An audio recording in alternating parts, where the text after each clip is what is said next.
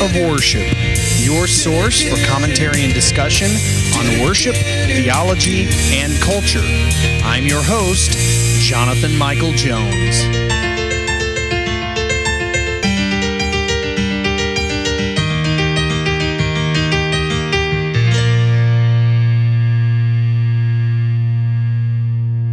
Hello everyone, this is Jonathan Michael Jones. You may visit me at jonathanjones.tv, having discussions about worship, theology, and culture. Today is more of a theological topic, and that is living in the reality of Christ's incarnation. Here we are approaching Christmas, and as you're listening to this, we are likely in the Advent season. I pre-record these, so we may not be there yet, but we are just about there if we aren't in the Advent season. And we are approaching Christmas, which is the time we celebrate the birth of Christ, God himself coming to this earth, humbling himself, taking on the form of a bond servant, of a servant. And Scripture says emptying himself. And considering himself as God as nothing to be grasped and taking on the form of a human being, God in flesh, the Incarnation.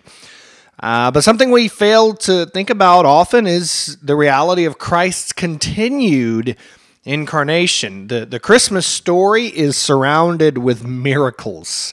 The virgin birth, the star, there are so many miracles that surround the birth of Christ. The dream even that the dreams that Joseph and Mary had are miracles in and of themselves.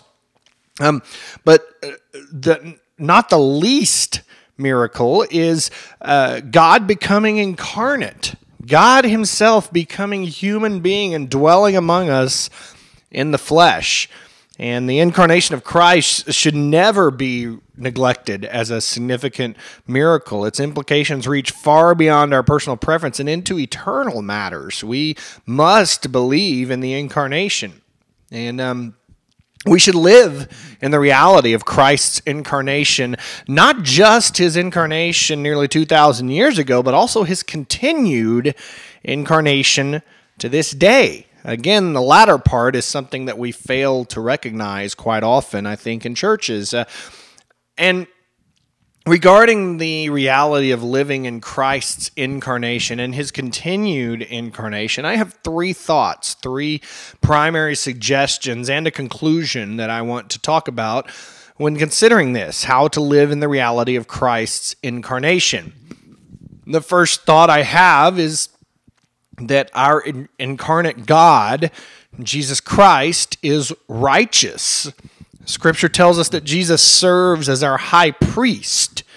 And it gives us great comfort since he was tempted as we are, but did not sin, according to Hebrews 4:15.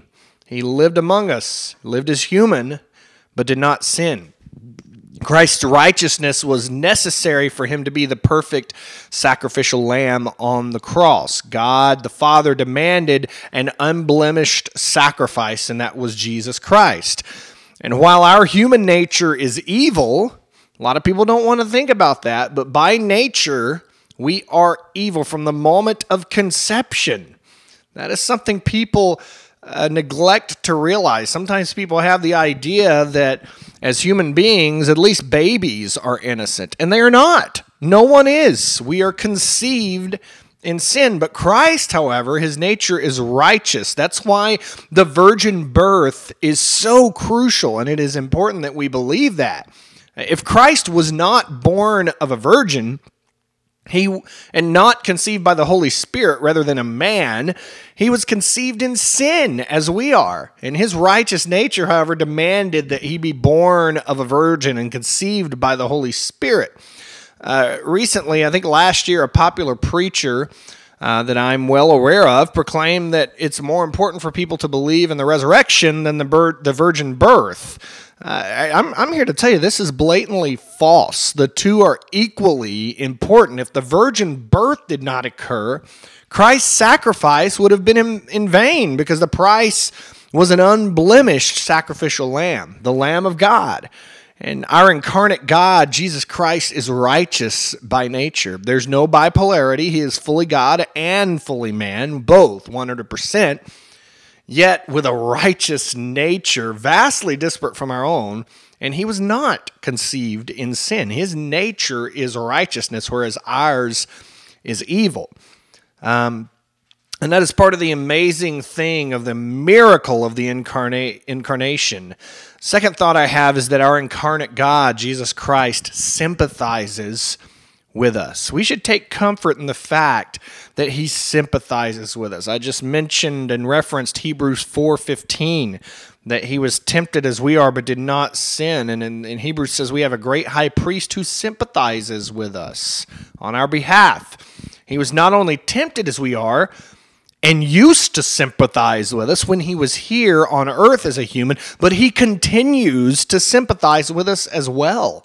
The first time I realized this about this verse in Hebrews, it says this scripture that he is the high priest who sympathizes with us currently, I was blown away. I was amazed, because we often think of Christ as so far away, and maybe once he sympathized with us when he was here on earth, but no longer sympathizes with us, but he continues to, because he has continued he continues to be incarnate. We often neglect to think about the continued incarnation of Christ. While he is certainly in his glorified body, he is nonetheless fully human to this day, as he was when he walked here on the earth. He's human. Therefore, he continues to understand our present groanings. He sympathizes with us. I once spoke about this mystery with someone who seemed shocked that I said Jesus is still human. And this lady said, I've never thought of that. And I said, well, what do you think happened to him when he ascended? And she said, well, I just assumed he became a spirit or he just disappeared. Contrarily, Jesus remained God in human flesh even after he ascended.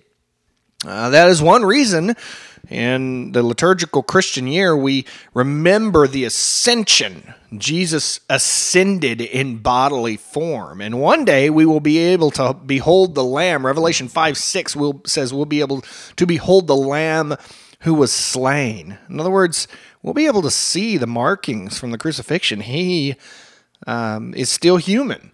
We don't serve a God who does not understand what we face, but we serve a God who presently, not just past tense, but presently understands and sympathizes with us because he is human. And the incarnation ensures his relationship with us as humans, and the fact that he can relate to us and does. The incarnation implies that Jesus is not far out there, but right here with us as a God who currently sympathizes with us. The third thought I have regarding the incarnation and living in the reality of Christ's incarnation is that we share in our incarnate God's sufferings. We share in the sufferings of Jesus Christ. Because Jesus continues to be incarnate and because he understands human suffering, we should also share in his sufferings. Because that's our call as Christians, according to 1 Peter 4:13, and the very mark of who we are in Christ. Suffering is usually shed in a negative light because it is painful. But in this matter, the glory of Christ is revealed through our sufferings. It's a noble and joyful experience. Callistos Ware says it this way. He says, we should not say that Christ has suffered instead of us, but rather that he has suffered on our behalf. The Son of God suffered unto death, not that we might be exempt from suffering, but that our suffering might be like his. Christ offers us not a way around suffering, but a way through it. Not substantiation, but saving companionship. End quote. And so we might wonder how Christ still suffers. Scripture makes clear the concept of Christ's suffering through the church's suffering. On the Damascus Road, Jesus appeared to the Apostle Paul, who was Saul at the time, and he said, I am Jesus whom you persecute, in Acts 9. In other words, it was not primarily Christians whom Saul persecuted, but it was in fact Jesus Christ, even though Christ had already ascended. Additionally, the Sermon on the Mount, Jesus proclaims, he says, "Blessed are you when others revile you and persecute you and utter all kinds of evil against you, falsely on my account. Rejoice and be glad, for your reward is great in heaven, for so they persecuted the prophets who were before you." Suffering should be a part of our very existence as Christians. But rest assured that it is not us who are being persecuted, but Christ himself. And in that way, we share in the sufferings of Christ. I would even go as far as to say, if we are not being persecuted in some way, we might want to question our faith and our walk with Christ. In our unpleasant trials, Jesus is there with us, and he is indeed the one being persecuted. So we should take joy in our call and in our participation in the sufferings of Christ. The incarnation of Jesus safeguards his sympathy for us and his suffering with us. We serve a God, again, who understands, who suffers with us.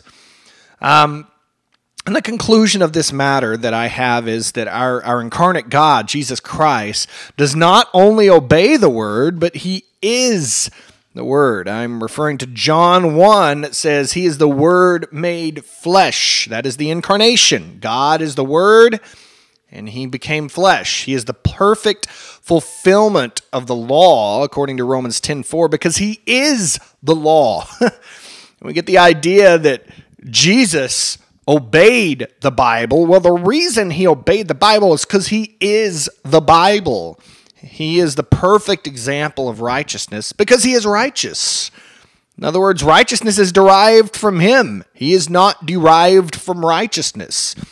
Christ then is the ultimate model for life and for righteousness. And we should not only consider Jesus to be deity, but also human. He is incarnate God. If we need an example of a righteous living as a human being, we should look no further than Jesus Christ. The incarnation of Jesus Christ reveals a matchless level of relationship and understanding. And God humbled himself. He became man through the womb of a virgin named Mary. A miracle in and of itself. He was not conceived in sin. He was conceived by the Holy Spirit in righteousness rather than in sin as we are. Therefore, his nature is righteous. He faced every temptation we face, and yet he was blameless. He died as the atoning sacrifice for the sin of his people and was then raised in bodily form and ascended in the same manner, and today sits at the right hand of God as human. And Jesus did not just obey the Word, but he is the Word. In other words, the entirety of Scripture points to him as the center of all existence. And so we should look to Jesus, God incarnate, as the author and the perfecter of our faith and as the model for righteousness, with the realization that we serve a living God who remains incarnate. And how comforting and how wonderful that should be for us today, this very day, as the people of God, as the church. Thanks for listening. This is Jonathan Michael Jones.